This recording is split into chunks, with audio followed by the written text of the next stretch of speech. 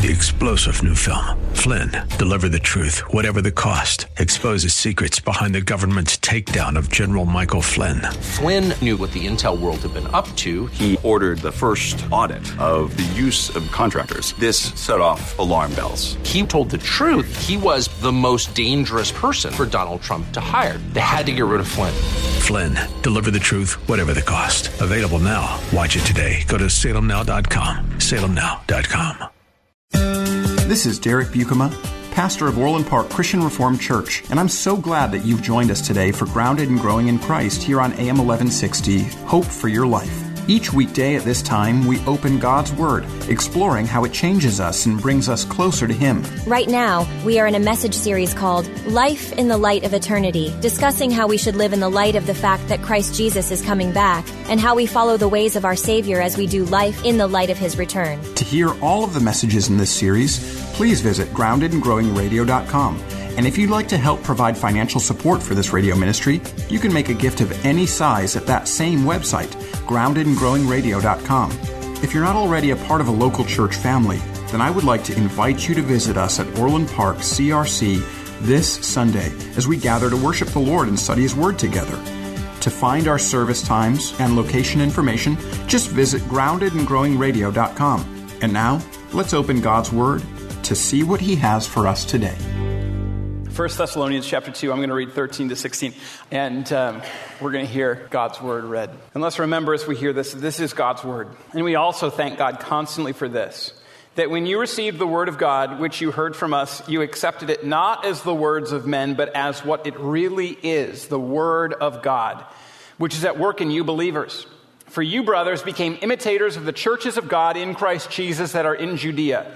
For you suffered the same thing from your own countrymen as they did from the Jews, who killed both the Lord Jesus and the prophets and drove us out and displeased God and oppose all mankind by hindering us from speaking to the Gentiles so they might be saved, so as always to fill up the measure of their sins. But wrath has come upon them at last.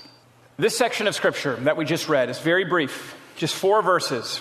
And it contains 3 unique and distinct things. It first creates a fundamental and powerful truth in the first verse. And then it contains, frankly, a frightening calling or reality that faces those that trust in Jesus Christ. And last, it contains a section of Scripture that I found pretty difficult to work out during the course of the week. And so I've been hoping and praying for clarity. And I hope that you'll continue to pray along with me for that throughout the course of the sermon. These 4 verses tell us the message that Paul preached when he came to the Thessalonians was the Word of God and not the word of any human being. That's what's recorded for us in verse 13. Verse 14 continues on to tell us that coming to trust in Jesus brought with it persecution for the Thessalonian Christians, as it had for every Christian that had trusted in Jesus up to this point in Paul's ministry. And the passage ends by telling us that the gospel is opposed by people of all manner of different backgrounds, but that God always has the final word. And so these are the 3 parts of the text that we're going to be talking about in our time today.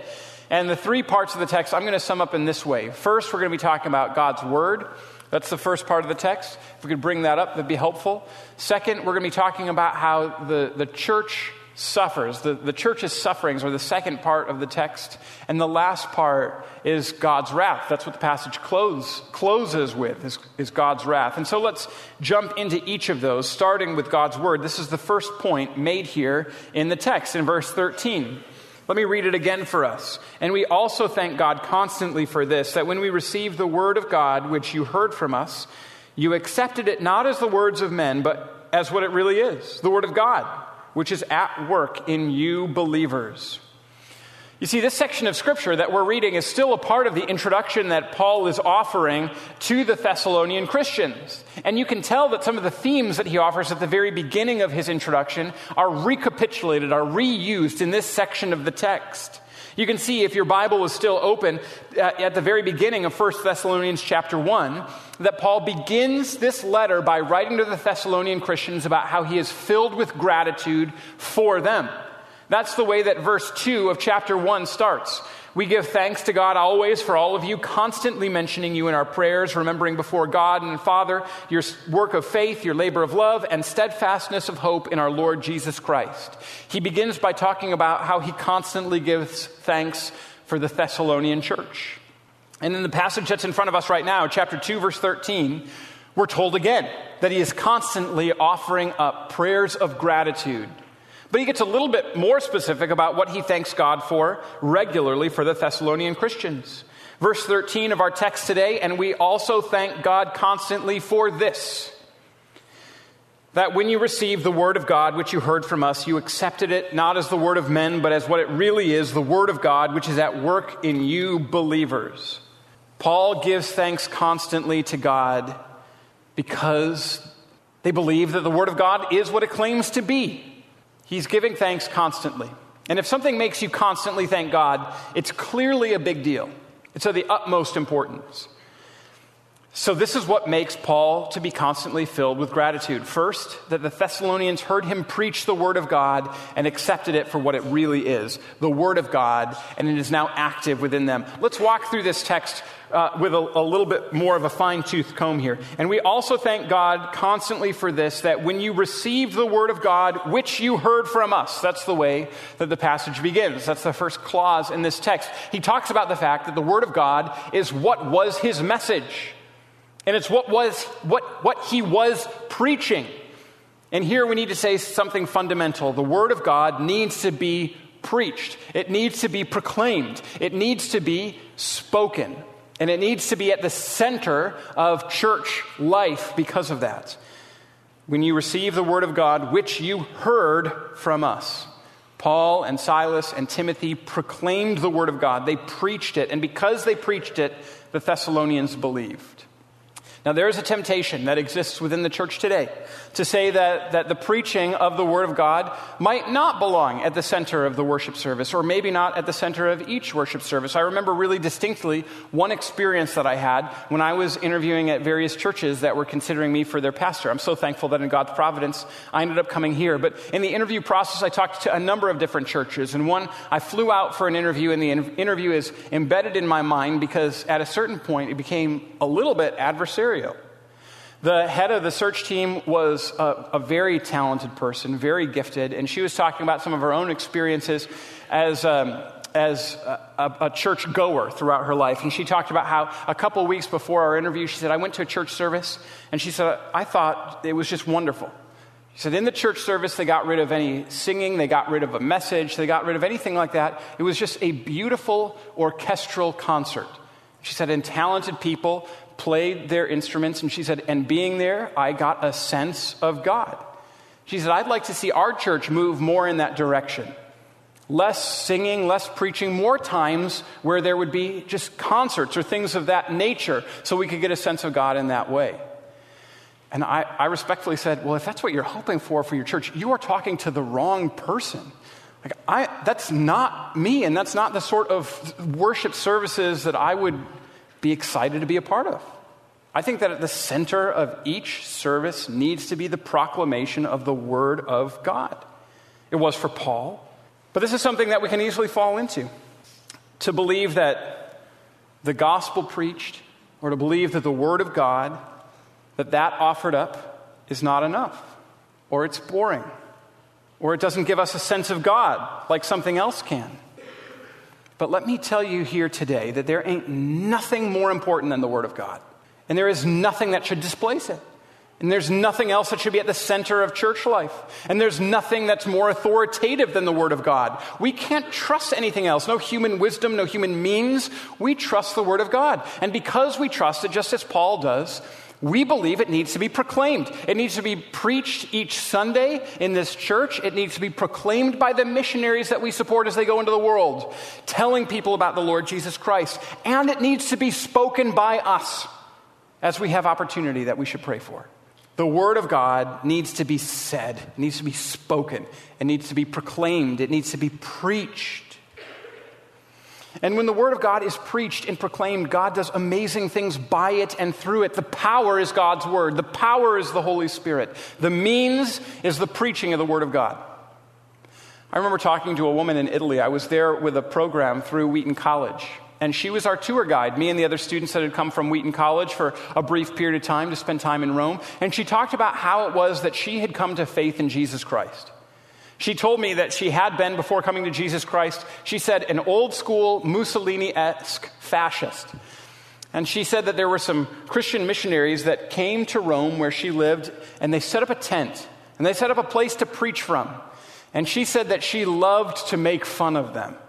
She said their message seemed to me so foolish that I would come and make fun of them. She said I loved to tease them. I loved to mock them. She said I wasn't cruel to them. I would have them to my house for dinner. I thought they've come all this way to talk. I might as well give them some food. And she said, but at the end of each time that the missionaries would come together, at the end of each time that they would preach, at the end of each time they would invite people to come up and trust in the Lord Jesus Christ, I would come up and I would mock them. Until, she said, until the final day, I went again, intending to make fun of these missionaries one last time. And I was sitting down and hearing the word of God preached. And at first I thought again, how foolish this is. She said, until a change happened in me. She said, I realized that what they were saying was right. That what they were saying was true.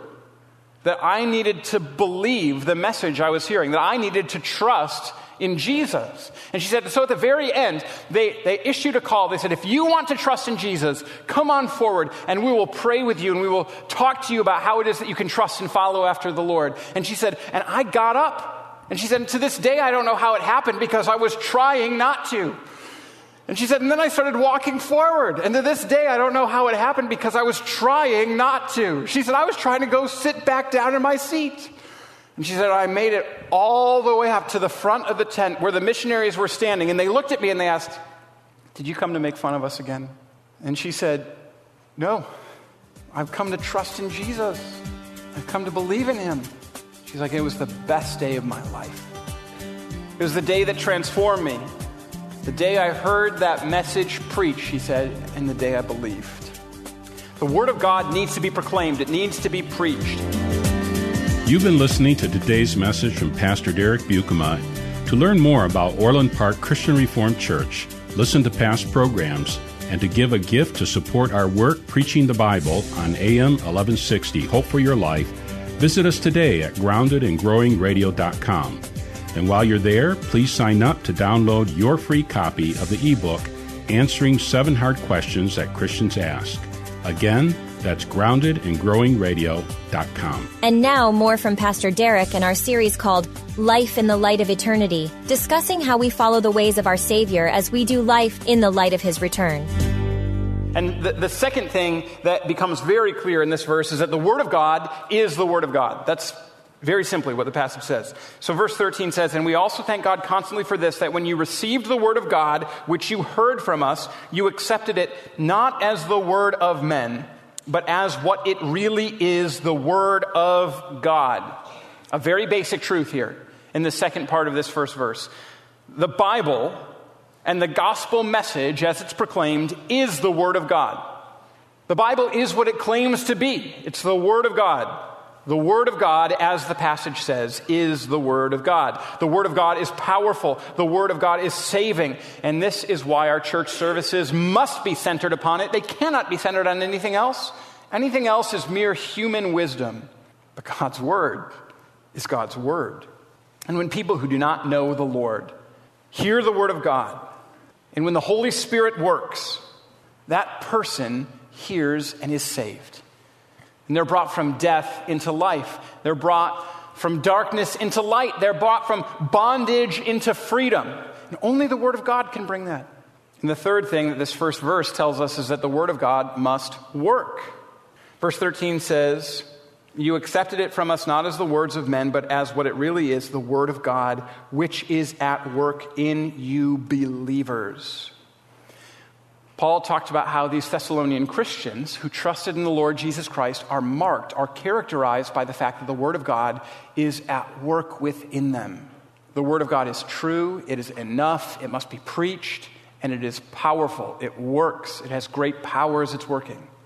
And for each one of those Thessalonian Christians that had turned to trust in the Lord Jesus Christ, God's word was at work within them, within their very selves, within their lives. And they were demonstrating the fact that they trusted in Jesus Christ because they were following his commands and keeping his ways and loving as he had called them to love. And they were filled with the Holy Spirit, and they were filled with the fruit of the Spirit. For all of those that trust, the word of God must be operative in their lives. And so Paul is filled with gratitude because the Thessalonians heard the message, because they received it for what it really is, the word of God, and because they had it at work within them. And let me speak personally. Nothing would give me more joy than for the same things to be ever more clearly and distinctly operative in our own midst. For us to be more and more clearly marked by these things that Paul talks about in 1 Thessalonians 2:13. For us to ever more clearly desire to hear the word of God and to hear it preached and to hear it be at the center of who it is that we are and what it is that we do. For us to be a congregation that receives the word of God and acknowledges what it is, that this is beyond and above any human wisdom, and therefore it needs to be the thing that establishes and determines my life. And for God's word to be active within your life, to be active within our lives, so that when we speak to each other, our speech is filled very often with God's word. So that when we live, it's clear that we're following after the commands of God, so that they are a part of us, so that they fill us, so that they characterize us. If that happens, and if that's happening with ever greater measure in our midst, nothing would bring me more joy. And it brought Paul joy. He was filled with gratitude because the Thessalonian Christians believed, and because they had received the gospel at great cost. Because not only had they believed in the midst of persecution. They had believed even though it meant that they would suffer. And this is the second point for today. The church is suffering. In verse 14 and 15, talk about this. Paul talks about how they received the word of God, that it was at work within them. And then he says in verse 14, "For you, brothers, became imitators of the church of God in Christ Jesus that are in Judea. For you suffered the same things from your own countrymen as they did from the Jews, who killed both the Lord Jesus and the prophets and drove us out and displease God and oppose all mankind." Here Paul again seems to repeat a theme that's found in the first chapter, in the very beginning of his introduction. As he starts this letter in chapter 1, verse 6, he talks about how the Thessalonians received the word of God and then became imitators of God and imitators of the other churches that surrounded them.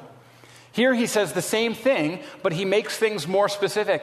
Not only did they imitate the churches in action, they imitated the churches in their suffering.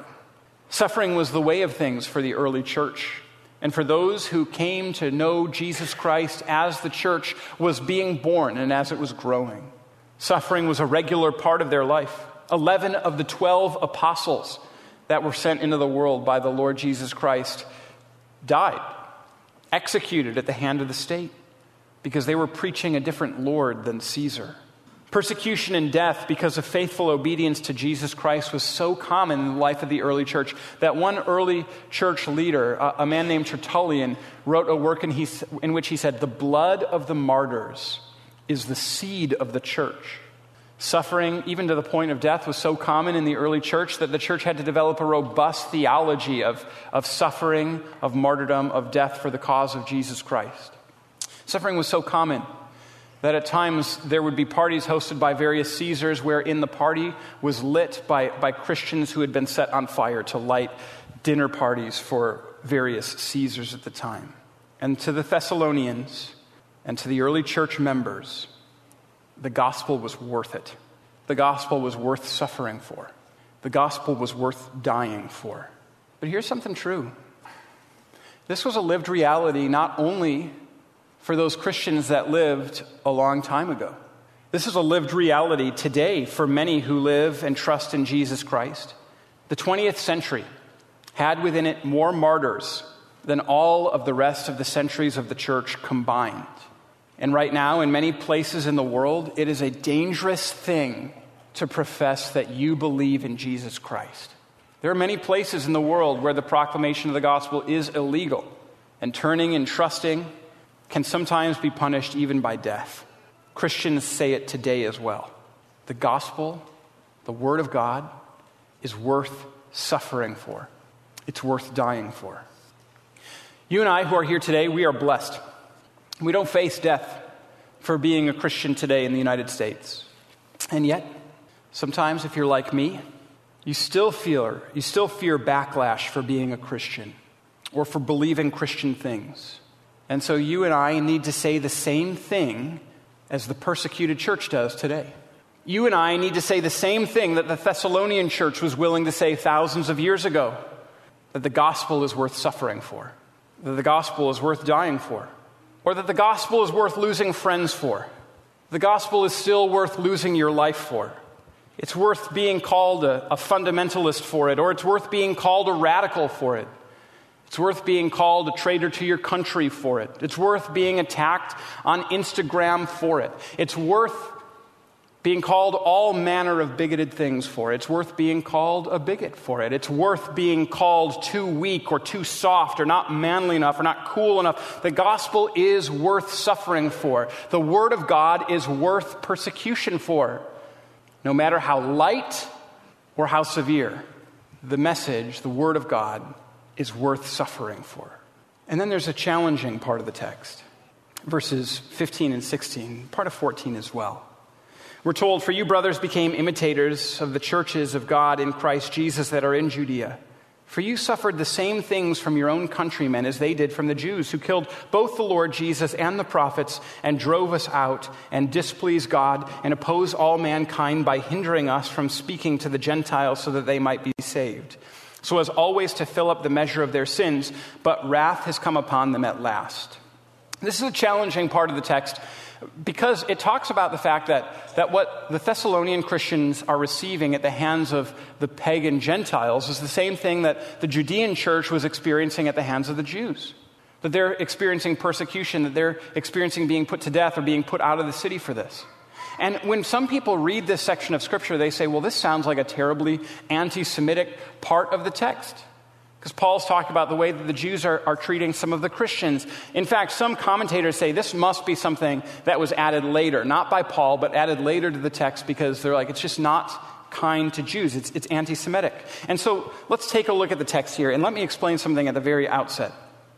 Anti-Semitism is not something that's acceptable for any Christian. Hatred of any people group is not something that is acceptable for Christians. Dislike or hatred of Jewish people is not acceptable for any Christian. And let me say, too, that Christians have failed in this at various times. Even some leaders of the church that we look to with respect have acted in anti-Semitic ways. That's not acceptable. Martin Luther himself, at the end of his life, wrote a book that he entitled On the Jews and Their Lies. And it's filled with things that are not acceptable or appropriate for any Christian. It reminds us of what Alistair Begg says, the best of men are men at best. Anti-Semitism is not something that is acceptable for us as Christians, and it's not something that's ever advocated in the Scriptures at all. And so let's take a look at what's being said here in 1 Thessalonians 2 with that in mind. You see, Paul had made it clear in the course of his own ministry that his own ministry was to the Jews first and then to the Gentiles. He talks about that in the book of Romans very clearly and distinctly on a number of different occasions. To the point where in chapter 3 he says, well then are we Jews any better? And he has to say, no, we are both equal. Both Jews and Gentiles are alike, are equal before God. So he talks about his priority of his message to the Jews, and he talks about the equality of all people under God. And he talks about how salvation is going to come through trusting in Jesus Christ alone, not through an ethnic identity. And so here, what he's doing is he's equating what it is that these pagan Gentiles are doing with even what these faithful religious leaders had done, right? These religious leaders who viewed themselves as faithful in following the commands of the law and then nonetheless refused to believe the word of Jesus Christ. He said, these people that you would least expect to oppose Christ Jesus since they had received the promise, these Jewish leaders, they stood against him, they opposed him, they called for him to be crucified, and therefore they have received God's displeasure. And he said, and it's the same for any Gentile that opposes the gospel, that opposes the work of Jesus Christ. What Paul is saying here in the conclusion of this section of Scripture is that God's wrath is upon all of those, Jew or Gentile, pagan or religious in some other sort of way, any who oppose the message of the gospel, who oppose the work of Christ Jesus, that if you are opposing Jesus, if you're refusing to believe in him or trust in him, that the displeasure of the Lord is on such a person, that the wrath of God is on such a person. And so let me say something today that might sound very cruel. I don't intend it to be.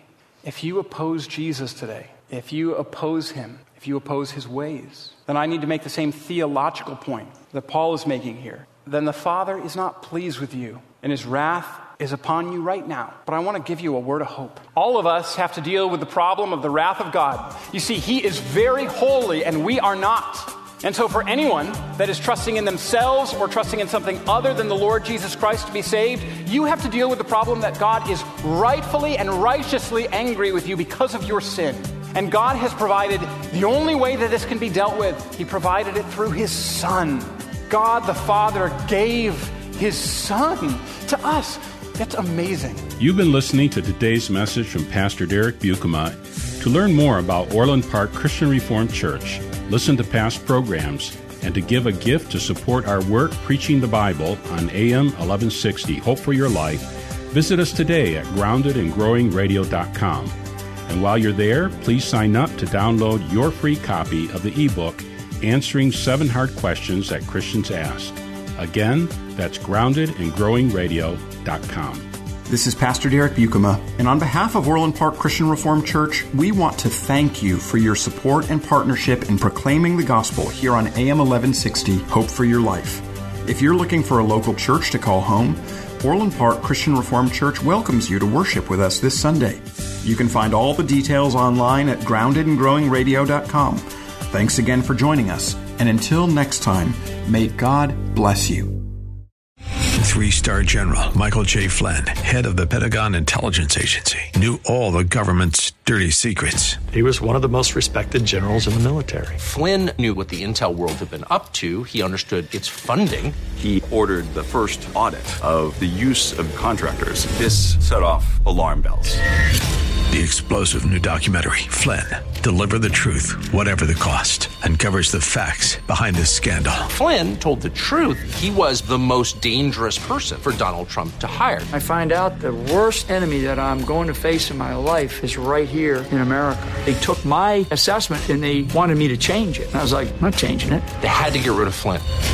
With in-depth interviews, archival footage, and never-before-seen personal records of the man behind the headlines. I just felt like I was drowning. Flynn, Deliver the Truth, Whatever the Cost. Available now. Watch it today. Go to salemnow.com. salemnow.com.